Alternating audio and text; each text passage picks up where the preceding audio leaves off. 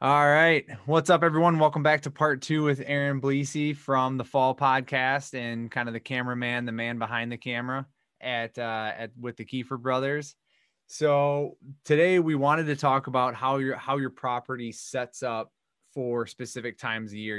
Is it better in the early season? Is it better in the pre-rut, the rut, or the late season? And how you can scout in the springtime and right now, and how you can figure that out and gather data so it's better for you in the fall. So, you're not planning on a fantastic rutcation and the rut kind of lays out the worst for your property.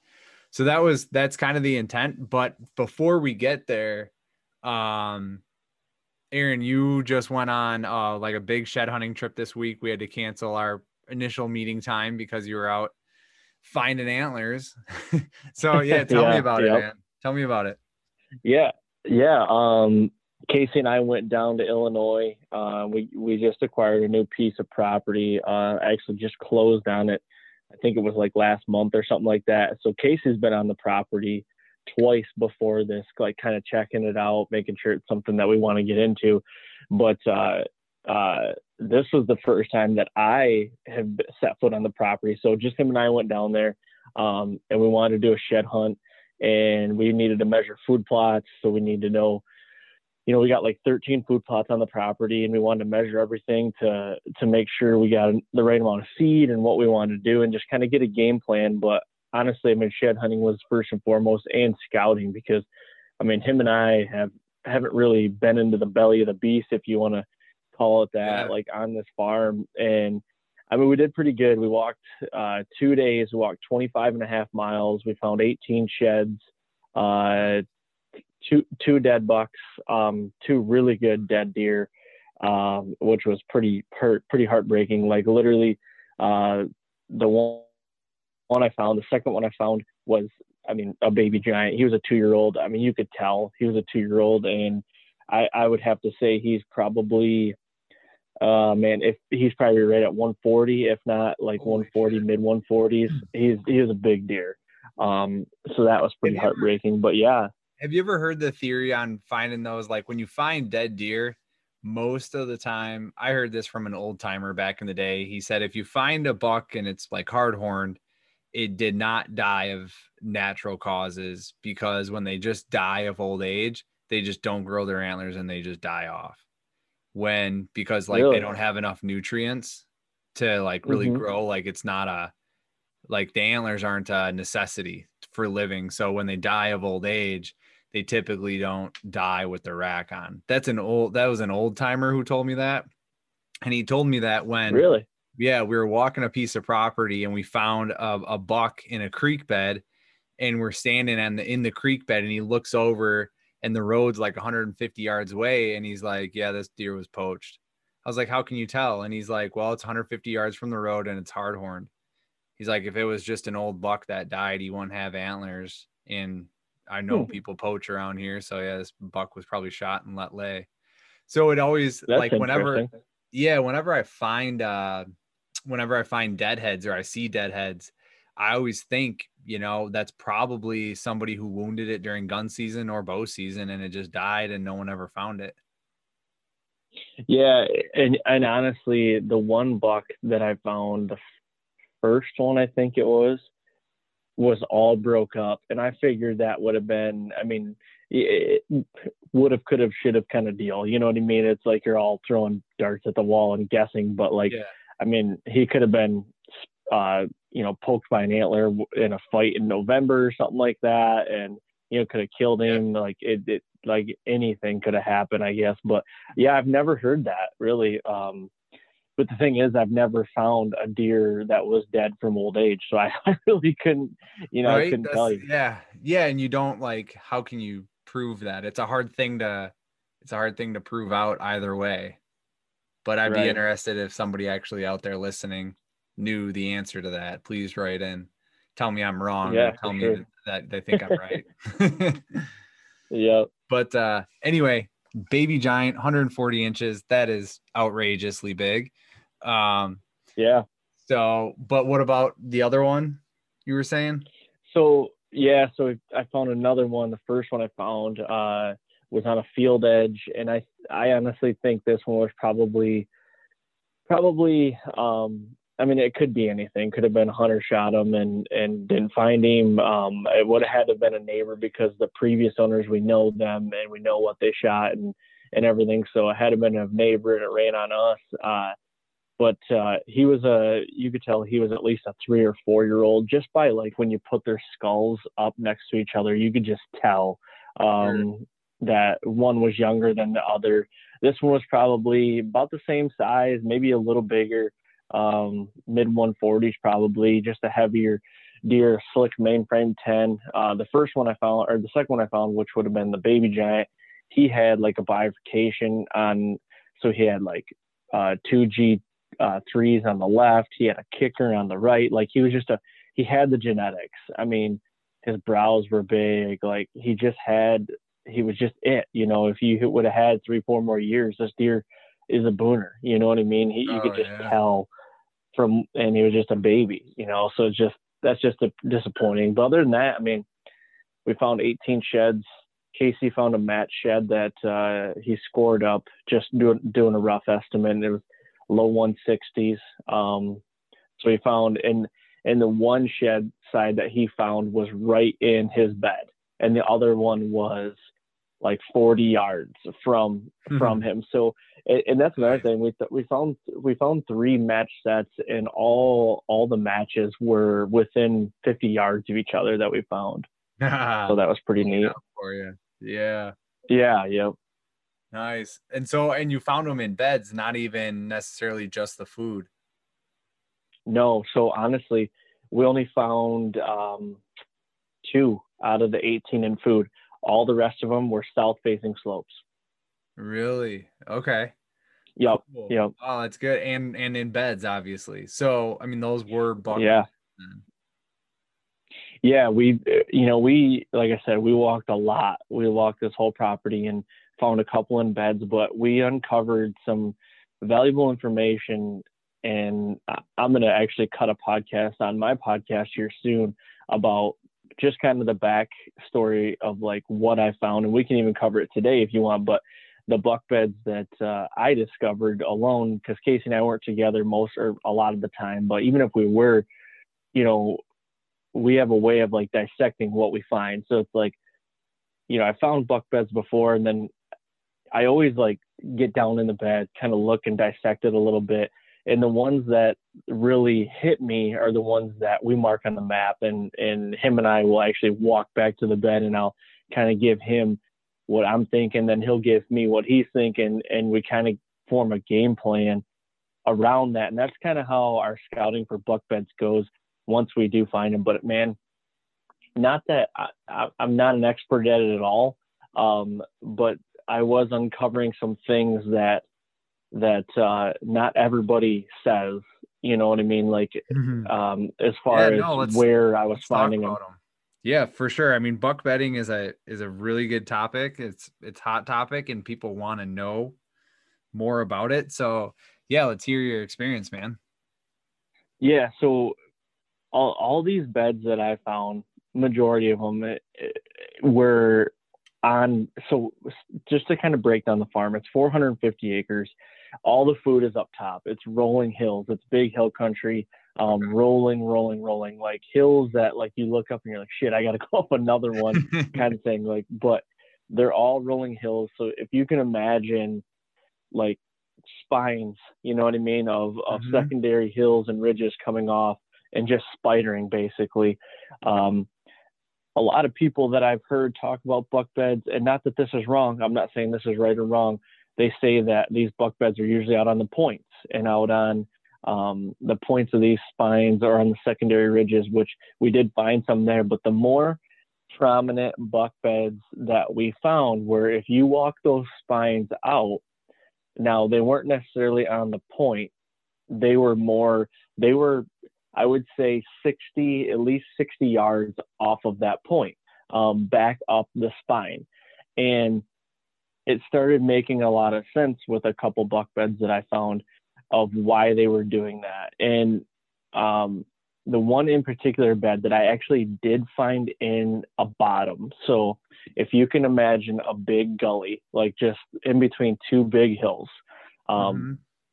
I was walking over one of these big hills, come down to the bottom, and I just got this like feeling that was like, man, it's just really bucky. I just felt like it was really bucky. I look over and I just see this bed, and there's an antler 10 yards from it. And I'm like, okay, it wasn't a giant one, but it was probably a 2 or 3 year old. And I pick up the antler and I'm starting to dissect this bed, and I'm trying to figure out like why, if it is a buck bed, trying to figure out, if it is a buck bed, and then why he is bedding here, what wind he's bedding on probably, and where the does are at, and when he's bedding in here, and all that kind of stuff. Everything's racing through my head. So what I basically uncovered was, so let's say as the gully goes up to the top of the ridge is to the east, okay? And then to the west is like where it lays out into the bottom, if that makes sense. And the spine's up on top of this. Yep. The spine would be the gully's running like perpendicular to the spine. Yep. So if the gully would be running east and west. So east up top would be east. Down in the bottom would be west. So I'm trying to figure out what the heck's going on here and figuring out what wind this buck's bedding on. And I figured out I basically broke it down to where I figured this buck would be bedding on a west wind. And the reason being is because all the does in the bedding are to the west of this bed.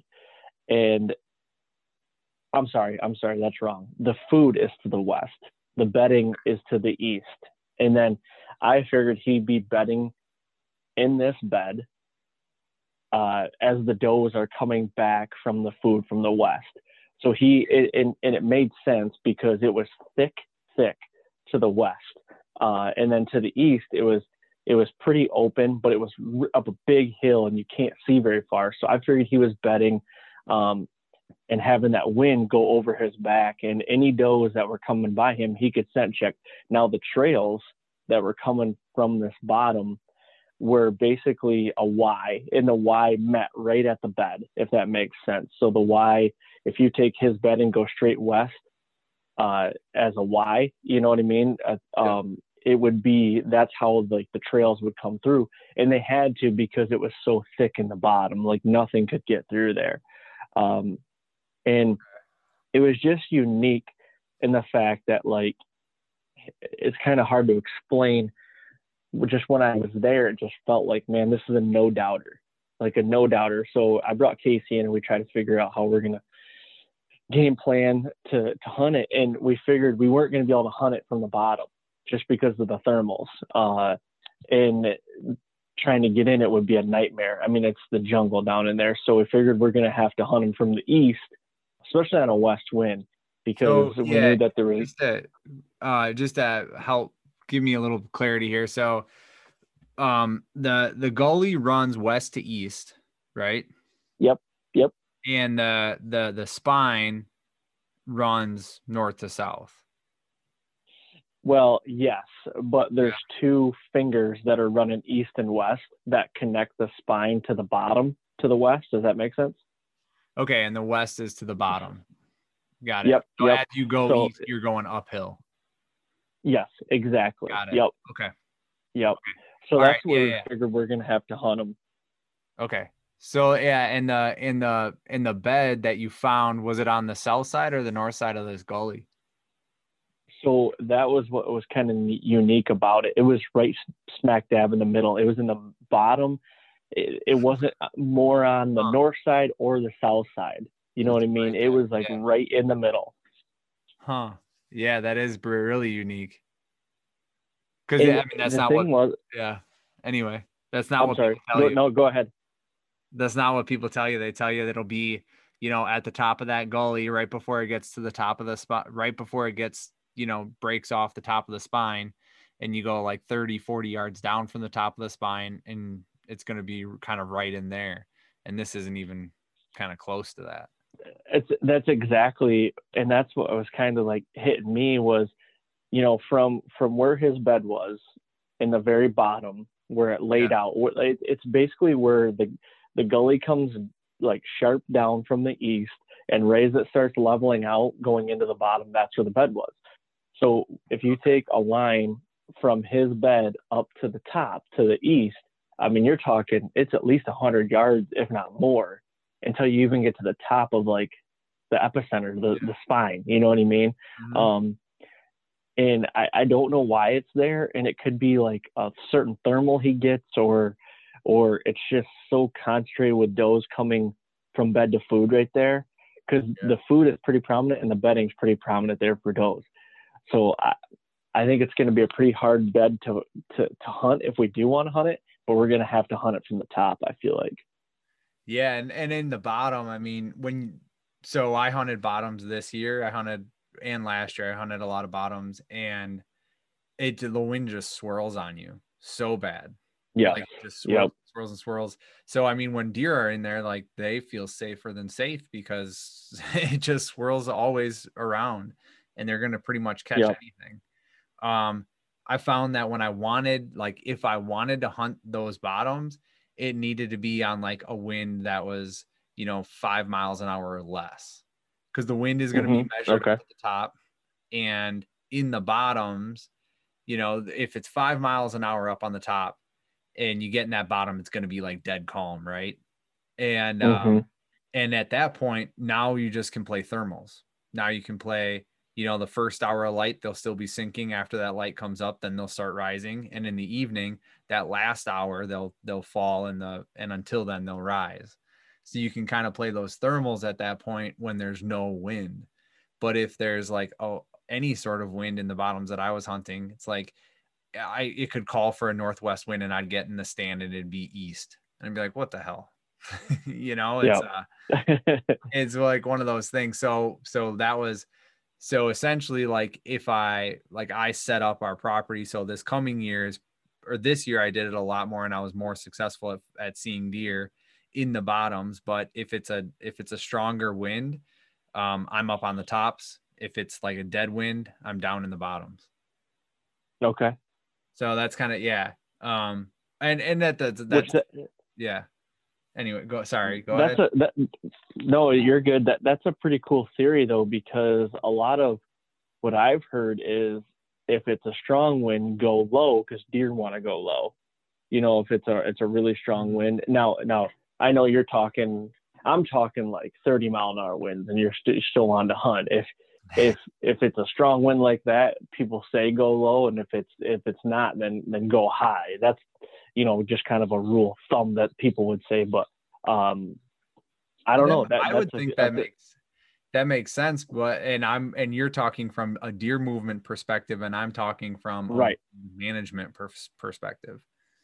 100%. Yes. So yeah, I can't speak to that at all, because I haven't kept track of if it's, high winds and if the deer are up top or down low. And the way the property that I hunt sets up is really like, the hillsides are so steep that they're like actual rock facing cliffs. And some of these deer seem to be like part mountain goat, but they're they're generally either in the bottom or they're up on top of the cliff. It's one or the other. And it doesn't seem to, I haven't been able to pinpoint a reason why they choose one or the other. I think it's just based on where they bed or where they're walking to bed that day. Cause sometimes I'll see them, because when you walk into my property, like as you're walking down, you park at the top of a hill. We own a valley, and then part of the hills, the other hillside. So we own a south and a north hillside, and there's a valley that runs east to west. So as you're going down into the property, when you look straight across to the other hillside, there's a power line cut. And every now and then, early morning, when I'm walking down into the bottom, I will see deer on the very top of the other hillside going, left to right or right to left via the power line cut. But there doesn't seem, I have not put any sort of pattern to it. So I gotcha. Do you find it harder or easier to hunt with those jagged cuts that you have, like the hillsides, like being like rock Sure. face. Do you find it easier or harder to hunt? This is like part of that theory that we were going to cover today, which is like, when is your property good? Um, it really sets up well for pinch points because it's a Okay. 50-50 shot. You know, if they're on the North Hill side, it's a 50-50 chance that they're either up on top and I can't shoot them, or they're down low and I can. Like, I gotcha. yeah. So generally, yeah, yeah, I would, yeah. That's where I'm at. I'm sorry. I actually honestly forgot the question. What'd you say? No, I was just saying, do you find it easier or harder to Oh hunt yeah, with with those clips. those? Yeah. Yeah, with the cliffs. Yeah, yeah. So, no, like I said, it's a 50-50 shot, but I actually like the cliff aspect of it because I will hunt those cliffs without a stand at all because you don't need one. Okay, I It's almost gotcha. like a natural stand. Like, I have a few spots set up where I just bring a chair, or sometimes there's rocks there that I don't even need a chair or anything. I just bring a pad. And when the deer come through, I'm already 15, 20, 25 feet above them. And like, I don't have to worry about, just a 2x3 platform to stand on. Like, I have this big Sure, old rock. So that makes sense. yeah, it's interesting. Yeah, it gives that 50-50 shot, and the other hillside is less rocky, but yeah, it just really helps to funnel trails. I mean, they don't have Yep. nearly Okay. as many options. Like, they can't use a whole hillside. They either have to use the bottom or the top. Yep. And then that might even be make it easier too, because like you said, play wind and thermals. Like you Mhm. said, if you know the thermals are dropping in there pretty good into the bottoms, maybe you hunt the bottom, or vice versa, or that'd be pretty unique. That'd be Yeah. cool. Yeah. One of the other things I was really learning and trying to focus on this year was like cloudy versus sunny days and how long. Like, if it's a sunny day, when you first get in your stand in the morning, right off the bat, it's cold, it's dark, the sun's not out. So the thermals are still coming down. Like, the earth really hasn't started warming up yet. So you got a clear bluebirds sunny day. Um, about 30, 45 minutes into that sunrise is when your thermals kind of start putzing around. And then within an hour and 15, hour and a half, then your full on thermals are going up, right? With that sun starting to heat everything up. Um, Yep.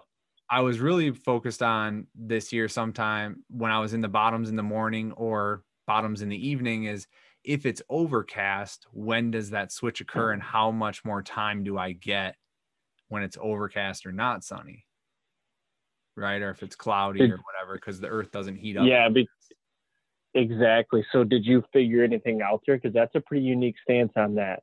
I've never even thought of it that way. Yeah, I mean, it's you get more time. Um, it's just, I don't know how much more, because like, one of my best stands that I really like is a morning sit, and I usually get about an hour in it. Or and then I got to get out because the thermals are shooting right up to the trails, because the trails are up above me, right? I'm in this bottom. Okay. The cliffs are 50 yards away. I can shoot the entire thing if a deer comes through, and it's going from one bedding area to another bedding area. So it's a great rut pinch point spot. Um, I gotcha. and it tends to be a morning, based on trail cameras, it tends to be a morning travel route. Um, or a morning-ish, I should say, because I get a lot of pictures in there from right away at first light, but then also like that 9 to 11. But that 9 to 11, like, my thermals will be going uphill at that point. Right. Hmm. So on the overcast days, I was trying to figure out like how long I can get away with it. And I never got to that 9 a.m. point. So I don't, I couldn't tell you. But I mean, Yeah, I was certainly able to sit in there longer with my thermals going downhill. Um, I see. and vice versa. Like, I mean, it'll cool faster then too. So Hmm. I think it's something like you guys are just gonna have to play with, and anybody out there who hunts hill country and has to deal with thermals, it's just something that's unique to your property as well. And shadows matter a lot too. Like if you can stay in the shadows, if you have a big, like one of the stands I sit in, it has a big patch of pines behind it, and I'll stay in the shadows a lot longer, so my thermals will stay lower a lot longer. Because Yeah. as the sun rises, I'm not in the sun. So yeah, it's really strange. And I sat that with a buddy one night. The other stand I was talking about in the bottom, where it's 50-yard shot to the cliff. We sat in it one night and our thermals were dropping. We were just in it for the last hour of light because that's the only time we could get in there. And there was a creek below us, and then below that is kind of this little small CRP area. And some does, we were in that stand, and some does stood up in that CRP, which is where our thermals were dropping to, and walked to us, and they got a drink from the creek, and then they walked up the creek and on the other side from us. So they were probably only like 50 yards from us, maybe. And they never smelt us once, even though when I hit that wind checker, the wind, it was going right to them. And my buddy looks at me, he's like, dude, that creek has got to be like a wall of thermal. Like that before our scent is getting to those does, it is hitting that creek and just shooting down with the creek. There's no way, like that's the only explanation on this. So you think as it was getting to the creek, it was shooting down like right at the water? No, it would like flow the direction of the creek. So Oh, yeah, it yeah, was yeah. just flowing like because there was this is super like nitpicky, but we were trying to figure out why the like you hit your wind checker and the wind's blowing straight at these two does and they don't even care. Mm-hmm. And you're like, what the hell? They're 50 yards. I haven't showered in 3 days. My buddy Parker probably hasn't showered in a month. He's just a dirty kid as it is. So so we're just like, why are they not, burning rubber out of here? And Yeah. our theory is like that the creek is just it's moving air, right? It's colder than the air generally, and it's moving air with it as it's going downhill. Essentially, the creek's flowing downhill. So when our if you can envision like an air current, you know, probably 10, 15, 20 feet straight up from that creek flow, like it's just like a wall air current, and our scent was just hitting it and it was just shooting right down it. That makes sense. Yeah. Caught it. That's the only explanation we could come up with. But It's funny you say that. I had an instance this year in some hardwoods, and I won't make this story too long, but something that really started uh, making my head spin a little bit. And I'm starting to learn more and more about these thermals. I mean, it's a different game when you're learning about thermals and if they rise and they drop and everything. So anyway, I'm sitting in the morning I did a hang and bang in the morning in a just in a timber and flat timber, but I had the acorns were really good this year around us, and the white acorns. And I had a tree that when I walked in the night before, it was like sandy underneath the tree and there was like no tracks. When I walked out that night and went by that tree again, I mean, it looked like a herd of deer underneath there eating acorns. So I'm like, well, I'm going to sit here in the morning. Anyway, I get in the stand, sun comes up, and the sun is coming right up in front of me. I'm facing east, and all these shadows are around me, the shadows of the trees and everything around me. So I throw some milkweed out, and I had a big shadow over me, and it's dropping. I mean, right off my stand, it is dropping right to the ground. And all of a sudden it starts to drift a little bit to my left. And I'm like, what the heck? And it's going to a sunspot that's on the ground that's about, let's call it 3 basketball sizes. Okay. And that's just one spot that's sunny where the sun's getting through. And it pulls it right to that spot. And right when it got to it, I'm not kidding you, it started to go straight up. Like it just started to pull straight up. And then once it got out of the sun, and then it would kind of level out, and then it started moving back down. It was crazy. And my wind was doing wicked things that morning, but it was just how when you brought up like shade areas and everything, like it can do some funky things in there. Right. And like, and that's, you know, and then there's other days where you're sitting in the stand and a buck that's in theory 100% upwind of you, and you're like, oh, he'll never smell me. And all of a sudden he's picked you at 100 yards. Yep. And you're like, how in the hell does that happen? And Yep. it's thermals and wind just swirling around. Like if you're in hill country, like that's just what it is. And it's like, God, there's so much I don't understand about this. No, it's true, man. Yeah. So okay, so back to your last week. So you found these buck beds. So then you found this buck bed. So you and was it Chris you were with, right? Casey. I was with Casey. So you and Casey went back there and checked it out and made a plan, and you're gonna try to hunt them from the top then. Hunt that from the top.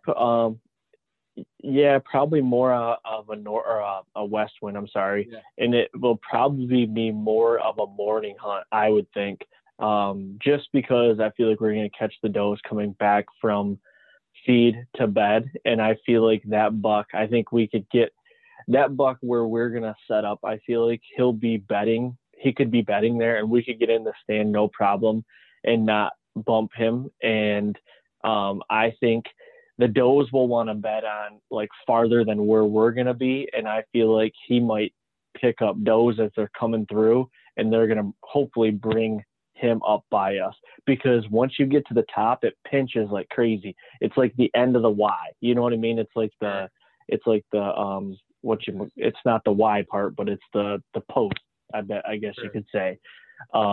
It's a perfect pinch, and the hillsides on each side are so steep that it's hard for them to get up there.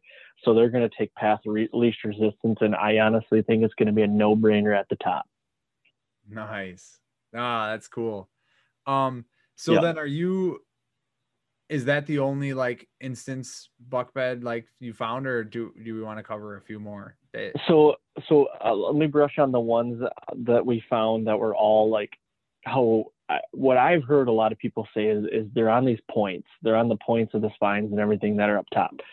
So everything was like 50 to 60 yards off the point. And my only theory why they weren't at the end of the point, and it might be hard to envision it, but if you can envision, like if you're looking at your hands and you spread your fingers out, and let's say your fingers are all the tops, and those are just the spines. They're the top, right, spiders or whatever you want to call them. And they gradually all dump down into a very big, steep bottom. Okay. And the only reason why I feel like they weren't at the points of all of these is because when you get to the points, you're almost like you're on an island. And I feel like either he didn't have like a good exit from predators. It was only like basically one way out to the end and one way back. You know what I mean? Like out, like basically if he's going to fall off the face of the earth, kind of, in a way. You know what I mean? It's going to be hard for him to peel off the sides of these and get away. Yeah. Where he was bedded, he could have 2 to 3 exits if he needed. And then the other thing is where he was bedded, he could see ridges across from himself, and he could see the whole ridge sides. Okay. When you get down lower, his vision changes immensely, and he couldn't see much. So I feel like that's the only reason, or those are the only reasons why he wasn't out on the point, because a lot of things that I hear from guys that are, in hill country and everything, they're like, they're going to be on those points. They're going to be on those points, which I'm not saying they're not, but in this instance where we're at, and I know everybody's situation can be different, how the land lays and everything, but just on how steep the hills were and his vision and everything, I just don't feel like he felt like he was safe out there, and he couldn't see enough. That was my only observation. Yeah, no, that's interesting. It's a good point to make, is that you said, I don't know how everybody else's property lays out, because some people might have those points and boom, all the buck beds are right on those points. right? Right. And Yep. it's based on the surrounding topography and the surrounding landscape and where does bed and where any of the predatory animals would come from, where the danger comes from. Like there's a lot of different things that come into it, but it sounds like on this property, the deer over, thousands and thousands of years have said, well, now it's safer to bed over here. And that's why they bed there, 50, 60 Yep. yards off the point. So if people are out there spring scouting right now and you're looking for these beds to try to hone in on them to hunt this fall or to keep an eye on this fall, like maybe they're not on that point.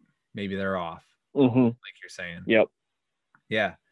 No, that's really interesting. And I could see why they'd want to see the whole other side as well. I mean, you see it all, and then you could smell kind of everything coming over the top of the hill behind you, depending on your wind and whatnot. But you also said that most of them were on south facing slopes too. Yes.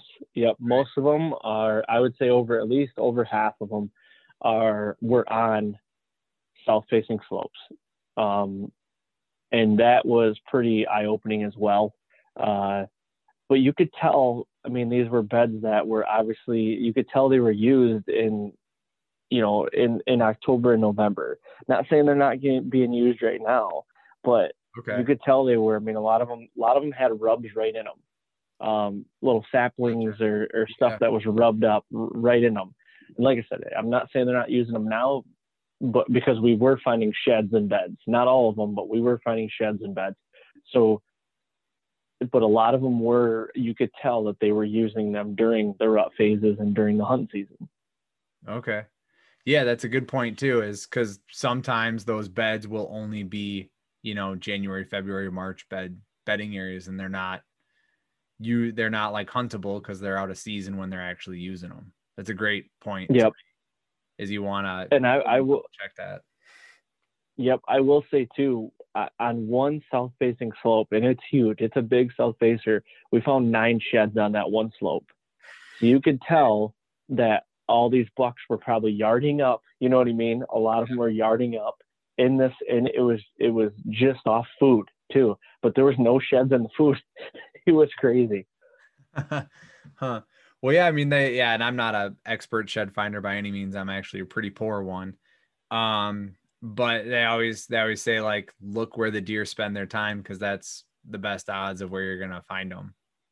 Right, so yep. they spend their time in their beds, and they spend their time in their food. Like, so, I mean, I guess it would make sense to find them in beds anyway, or travel trails in and out of beds.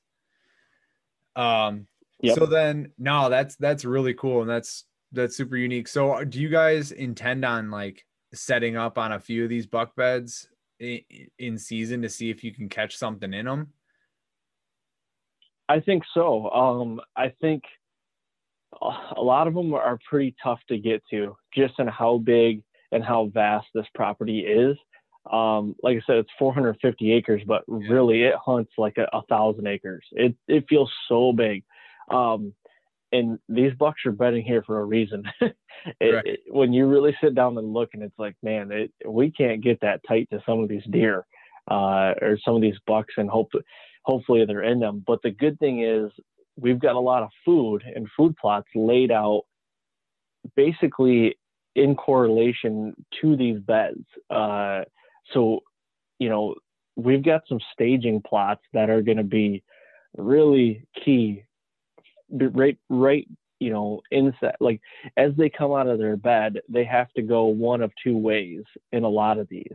And there's a food source, a staging food source, a smaller food plot, little kill plot, in most sense, half acre to an acre, that they're going to be hitting before they hit the main food source. So I feel like it might be one of those things that we just kind of lay back, maybe hunt the food source first, and then adjust from there, kind of thing. But going in and scouting all this and knowing where they're at and having them marked out now, we know where we can make a surgical move right away if we need to, and get in a little tighter. And we know what we can get away with now.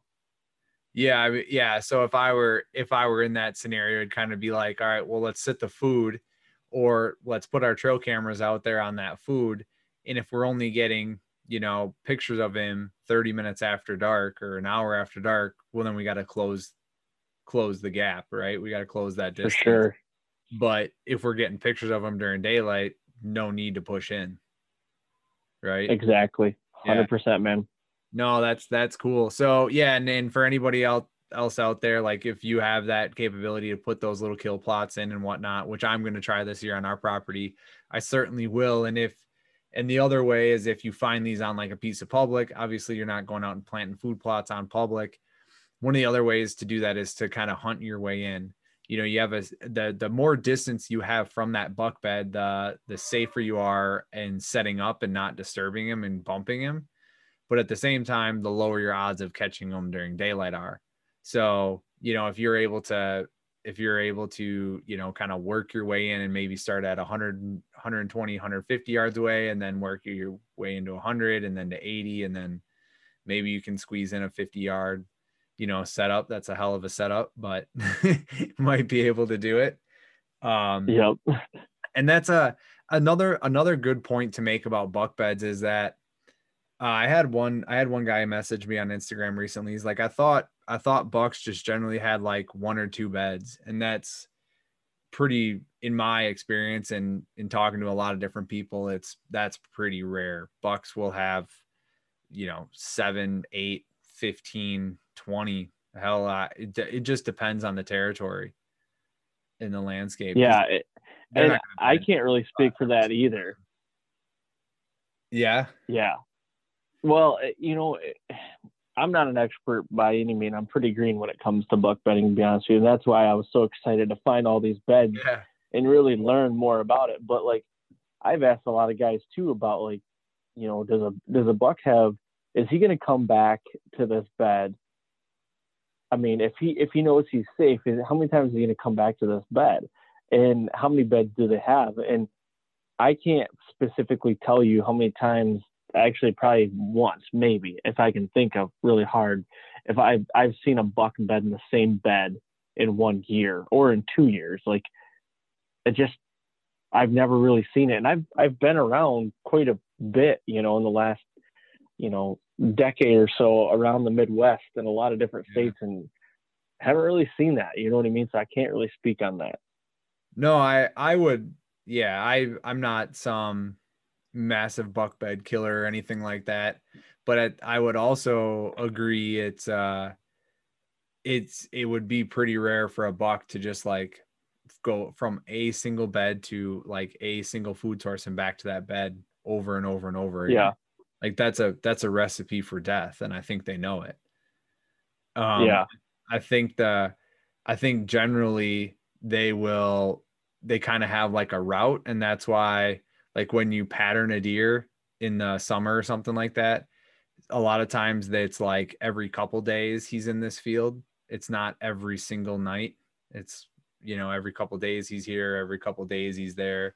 I don't know. This is all theory and hearsay, but I feel like they have a route that they'll hit. They'll go from food source or from bed A to food source A, and then bed B to food source B, and then bed C to food source C, and then come back. And then all of a sudden they'll be back at A again. And they'll kind of like work a route that is conducive for safety and also food source. And then during season, it's based on pressure and where the does are and where other bucks are and where their territory lands, where, the dominant bucks territory lands. Like there's so much that goes into it. I just highly, highly doubt that they sit in the same one all the time. So many variables. Yeah, for sure. And that's one of the other things that kind of sucks about like trying to hunt your way in over a couple days, is because you might have sat 120 yards out when he was there, and then you're working your way in and he's not there the next couple days. Yes. It's kind of one of those, it has to be right place, right time. Or you have to put in enough sits on that one bed or that one bedding area that eventually he beds there when you're sitting there, which is 100% like the opposite of like the saying of the first sit is the best sit, Cause then you're sitting that sit for, 10, 15, 20 times and he finally shows up. Right. Yep. Yeah. Yep. There's so much that goes into that. I have a buddy who kills good bucks every year. And he's like, nah, dude, I sit the same stand during the rut for probably like 4-6 days in a row every year. And eventually I kill one. He's like, at some point they come through here. They just have to. So I just sit the same spot and I just wait. Good for him. Right? I can't do it. It's hard for me to sit to be like, I know he's gonna. I always say it. You always look at a tree. It's like, man, if you had one tree you could sit in, and it was that tree, you sit in it all year, you would kill one. You would kill one. Yep. And then you're like, but I don't have the patience. Yes, exactly. So then to tie this into how property's set up, do you guys have an idea? Are you guys looking at that piece going like, man, we'll do really well early season, or are you guys thinking, man, we're going to have to hunt this during the rut or late season, or, with 450 acres, it might be good the entire, season. It's just really maneuvering based on like stands that are set for early season, stands that are set for the rut, and then stands that are set for late. It's interesting you say that, because this might not be the answer you want, but I think it's going to be good no matter what time in the fall. We've got some early season food sources that are going to be dynamite, as long as you can catch them in daylight. And I mean, that just time and place, like you said. We're going to leave some crops standing for late season, so that's going to be huge. And the thing is, where our property lays, I mean, we've got most of the food around. Like the neighbors don't have a lot of food. Like we've got a lot of food. So late season, I think will be very beneficial. And the security that we have with the property and how thick it is on one side, we're going to hold a lot of does. And I think the rut could be very dynamite over there too. So the thing is, we just haven't hunted it yet. This will be our first fall hunting it. Honestly, we're gonna do our due diligence throughout the whole year and just see it. It might be one of those things where it's like, man, early season we thought was gonna be really good, and it's not. So I think it's just one of those things we're just gonna hunt it out, see what happens, and see what is more fruitful, I guess. No, that's what pretty much anyone would do with 450 acres is try it out. But you mentioned a couple things which are great points to make, which is you mentioned food and you mentioned bedding and pressure, because like essentially within that 450 acres that you guys have, like you said, you're going to leave some areas like standing crops, which are phenomenal for late season. And you're going to plant some food plots that are more of an early season plot, like a clover or something. And I think like if you break down that 450 acres, you're going to break it down into kind of like, this area is good for early season. This area is going to be good for late season. This kind of area, but with the bedding and the thickness, is going to be good during the rut. You kind of break it into these sections. And I think a lot of people don't own 450 acres, but maybe they do have a 40, or they have 20, or they have an 80 or something like that. And they only have one of those sectors. You know what I mean? They only have the early season or something. For sure. And if you were to take our farm and just draw a line right down the middle, and we'll call it East Block and West Block. The West Block has all the cover, and it's got a little bit of food, but it's all the cover. East Block has hardly any cover. Like it's something that we're, trying to rejuvenate right now with a select cut, and hopefully that, generates some more cover. We're probably going to get in, do some hinge cutting, hack and squirt, something like that, just trying to generate more cover on that side of the farm, because that side has most of the food, the East Block does, but it has the less cover. So we're trying to get like that good mix, you know what I mean? Mm-hmm. And so the East Block might not be great early and during the rut. I don't know, because the security isn't quite there just yet, but the West is. I mean, doesn't have a lot of food, but it does have some food. So that might be more of the rut. spot just with security and lack of pressure. The east side might be good early with food and late with food. So who knows? We'll see. Right. Yeah, no, and I mean, those are all good points. And one of kind of what I wanted to touch on was like, if you have the early season food, like if you have soybeans or you have clover or you have like a nice green mix, like food is going to play a huge role in how your property sets up. For anybody like listen to this and trying to figure out, because like I have noticed on certain properties that I hunt, like this property is really good. This piece of public that I hunt is really good early season. It is god awful once pressure hits, and it's just no good anymore because the deer just get pushed out. But all the food's right here and there's good bedding here, but it gets hit so hard that all the deer just move out. And then other pieces of the property are really good during the pre-rut, and other pieces are good during the rut, and then other pieces are good late season. So I'm like a nomadic hunter when it comes to pieces of public. Like I hardly hunt the same piece for more than a couple weeks, because it seems like as soon as you like get it dialed in within a couple weeks, you're like, all right, here's kind of where the deer are. Something new is happening. Like October 15th hits, and all of a sudden the bucks are like, I'm going over to scrapes now. I don't care about these soybeans. I don't care about. Right. Yeah. They're just moving on. So yeah, that's like the big thing I wanted to get across to people in this podcast is like, when you're out spring scouting, you want to scout for how your property or where you're going to have the most benefit on your property. And maybe it's your work and life schedule that gives you certain calendar days. Maybe you get more time off in September or in early October than you do in November. So you need to find property that hunts well in the early season, or maybe it's vice versa, or maybe you can't hunt and you have a ton of time around the holidays, Christmas and New Year's. So you want a late season property. So you want to set your property up for that. I think time is a limiting factor for a lot of people. But then looking at your food sources and finding food sources that are relevant to that time frame that you can get off. And then food sources, I have a little list here that I made, which is food sources, pressure, buck to doe ratios, pinch points, and funnels, or dominant wind direction. So those are the things that I kind of take into consideration myself.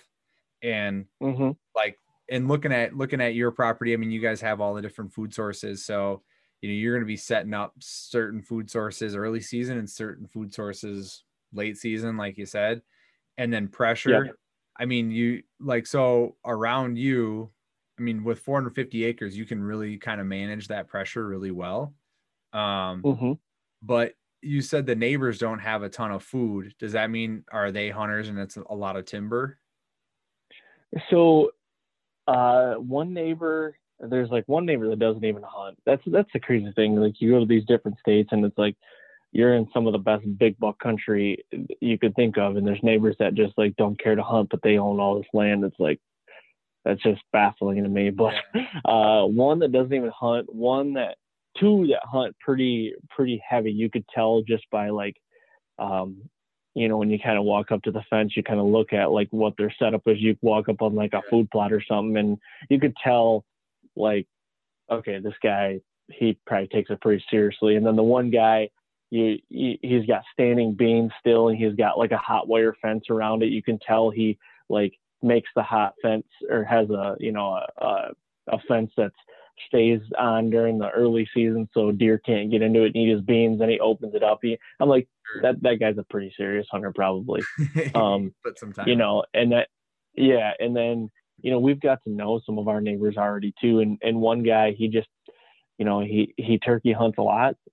He deer hunts a little bit, but you can kind of tell a lot about somebody just talking to them, how they hunt. And, it's really not like, doesn't really eat them up. So it's not like that, but from what we can see from aerials and everything, and what we observe and talking to the neighbors, like I said, this is big hill country. There's not a ton of food, unless you're putting it in yourself. So, it's not really ag country. Gotcha. Yeah. But we do have ag on us because it was actually made that way. It was a clear cut that, 72 acres of ag now that it was trees 2 years ago, and now it's completely like farmable. So we kind of made our own ag. So yeah. That's sweet.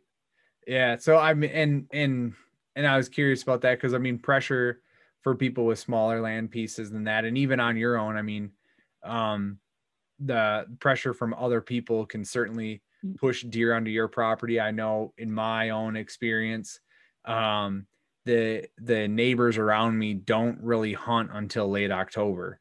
So there really isn't a whole lot of pressure at all until late October. And the three guys that hunt around me are all retired. So when they start in late October, they can hunt pretty much every day. In the first year I hunted our new property, they killed 3 of the 5 shooters I had on camera within 4 days. Yeah, when they started hunting. So my thought on that is pushed me like, man, if I want to do well on this property, it's likely that I need to do well with food plots early season and get these deer before these guys do. Right.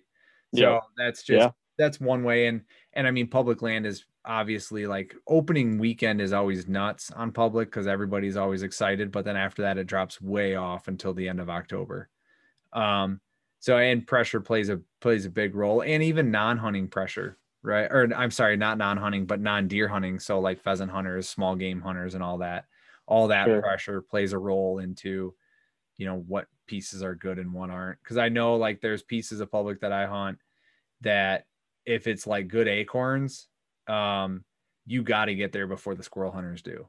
Cause once they get yeah, man, I've had squirrel hunters come in on me so many times. I don't know if it's just a thing around me, but they are all over the place on me. And so like I can't hunt any like oak flats or anything within like a half mile of the parking lot, 3/4 of a mile, because they like the squirrel hunters just come in.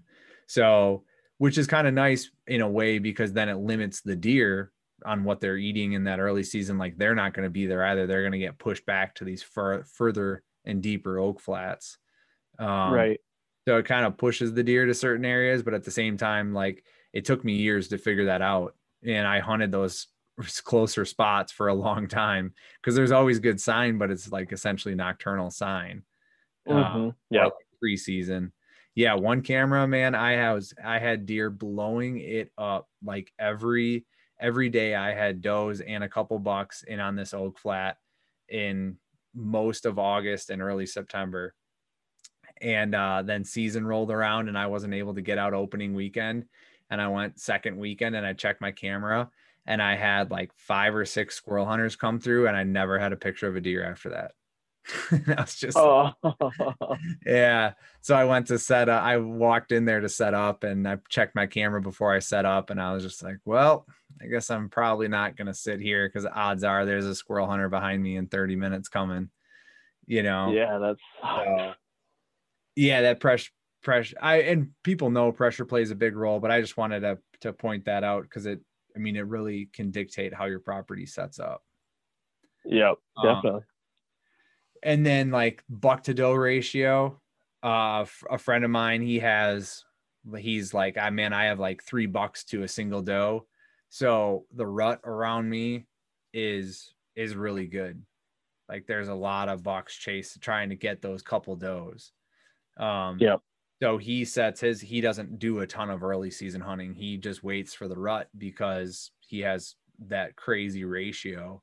And he's like, when you see a hot doe, like even if you see her through your binos at 500 yards, you drop everything out of your stand and get your ass over there. Because like he's like, there's gonna be a parade of bucks behind her. He's like, that's where you need to be that day. So yeah, I mean that's another big piece, because that would help you kind of determine like, do you need to spend a lot of time early season, or if you need to take a week off of work or something like that, or you need to cash in your brownie points with your family or whatnot. When should you do that? And for him, it's always first week in November, just because of that. Okay, that makes sense. Yep. Um, and then another one was the pinch points and funnel aspects. Um, and you tell me what you think about this, but I was thinking about this in the sense that if you have a big, say your property's like an 80-acre square, and 60 acres of it is woods and 20 acres of it's an ag field, and it's just a big square, and it kind of, the woods is like in an L shape. um I mean, that doesn't really set up for a good pinch point, or a funnel type scenario. So it Right. doesn't really set up that well for the rut, because like the deer can kind of go anywhere. Like if Yep. you're talking flat land, flatter.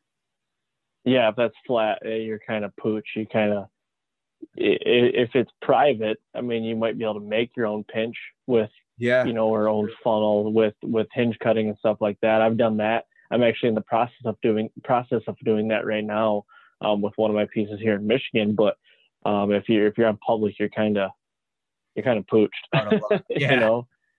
Yeah, which yeah, no, but that makes a ton of sense, creating your own pinch points if you have that piece of private, which is a really good idea, like finding a way to make it a better funnel or make a better pinch point, so that Yep. like you're not sitting at a stand going, well, the deer can come anywhere from 100 yards to 10 yards from me, so I just hope they take the trail closest to me, kind of pushing the Yep. odds.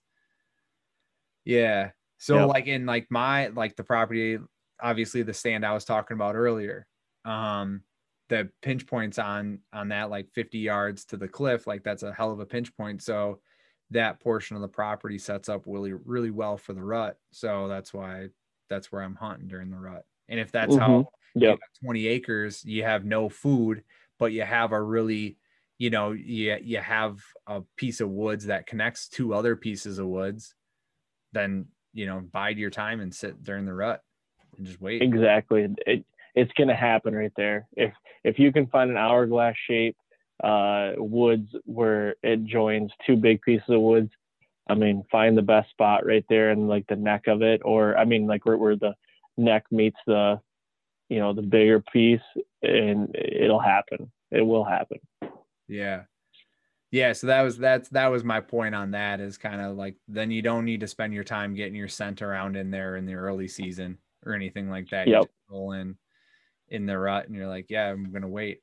And like the point of all this that I'm trying to make here is like, when you're scouting, like, know what portion of the season you're scouting for, right? Like, you made a great point earlier of like, we're finding these antlers in these beds, and these beds are certainly used during season. Like you understand that you're scouting for, the rut or the pre-rut, when you're hoping to get in there and hunt those beds, or the early season, and you're mentally saying, I know that this is a bed right now in March that is being used, but at the same time, I know that it's also being used in October. So like you're keeping that in mind, and you're not just being like, oh, this is a bed that's used, in March, and then you come back in October and like there's zero sign in it, and you did all this work to hunt this bed, and you're like, shit, this is just a late season, wintering ground that has no effect. Yeah. And when I find a buck bed, I'm, one of the first questions I'm asking myself is like, what wind do I think he's using this on? That's a big thing for me to realize, like, how am I going to hunt it if I can? And when it narrows down to me, like when I think he's going to be there as well. Because if it's a bed that it just doesn't set up for like a south wind, let's just say it's a south wind, I'm not going to really hunt it on a south wind then if I don't think he's there, so it's all, like you said earlier, it's all speculation sometimes, but you kind of got to take all these tools that and you have in your head and you've heard, and kind of put them through the test and see what gets spit out at the end, if that makes sense. Like, what ones do you think are going to be pros and not cons, if that makes sense as well? Mm-hmm. No, that makes 100% sense. Yeah, no, I agree. And you mentioned the wind direction, like what wind direction are they going to be using it on? And that's the last thing that I kind of think about when I'm scouting in the spring is, if I'm like, if I find something and it's, let's just say I don't have any food on my property, but I have a bunch of oak trees. So I have a bunch of acorns. Well, generally acorns are good early season, right? And in early season, acorns also goes with typically a southwest wind or a south wind if you're in the Midwest. Yep. So then does your property set up well for a south wind? That's like the next question is, can I enter in from the north onto this property? And Right. if it doesn't, like, okay, how can I get creative to make that happen?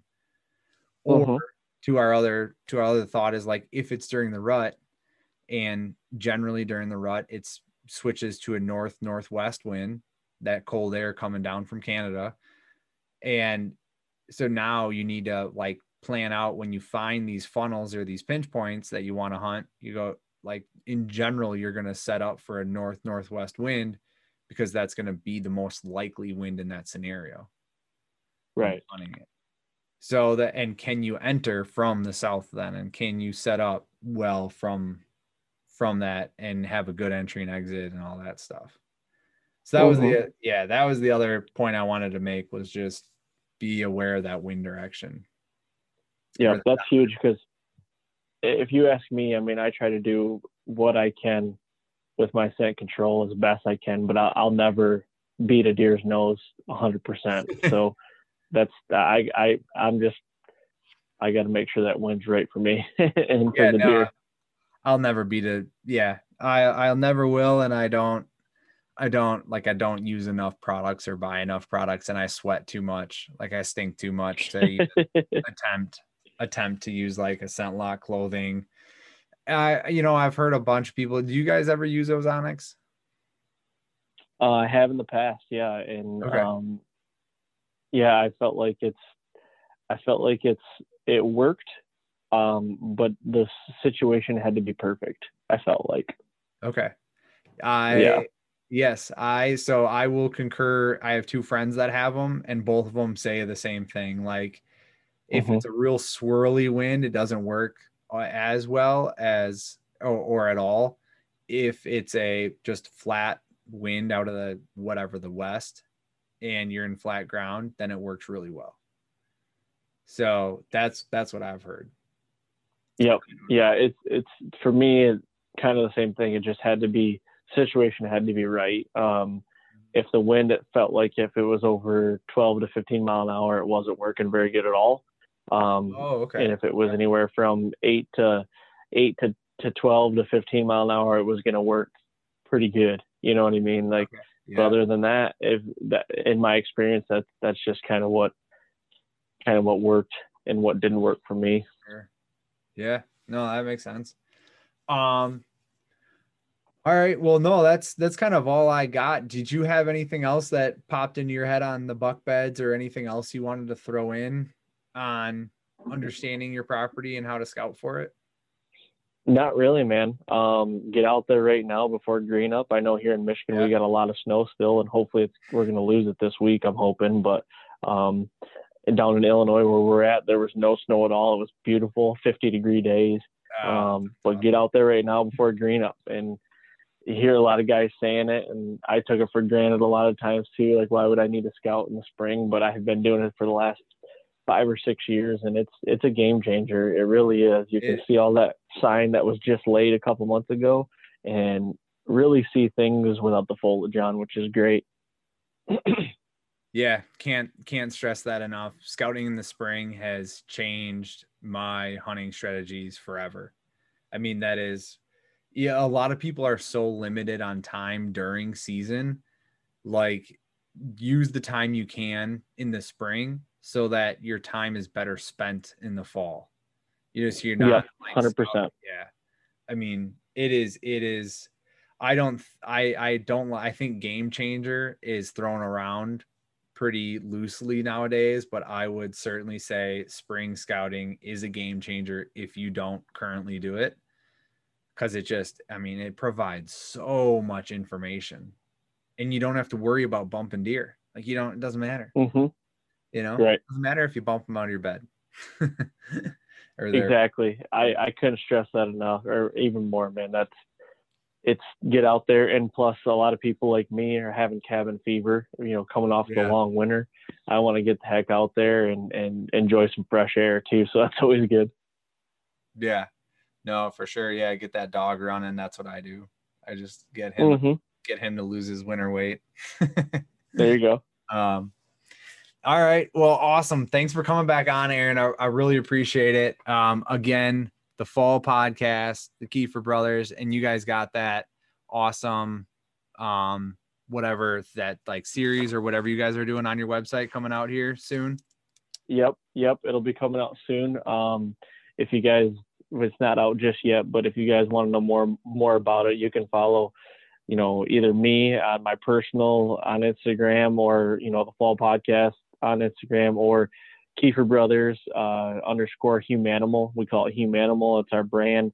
On YouTube, everything, search out Kiefer Brothers or Humanimal. You see all our content and everything, and you'll see it's coming soon, and everybody will get to enjoy it hopefully here within the next month and a half. So that's awesome. Sounds good, man. Well, hey, appreciate it. It's Sunday night, so have a great start to the work week next week, and appreciate having you on. Yeah, thanks, man. Appreciate having me on, and thanks again. Hopefully we'll be able to do this some other time. Yeah. Oh, yeah, for sure. All right. Catch you later, man. All right. Thank you.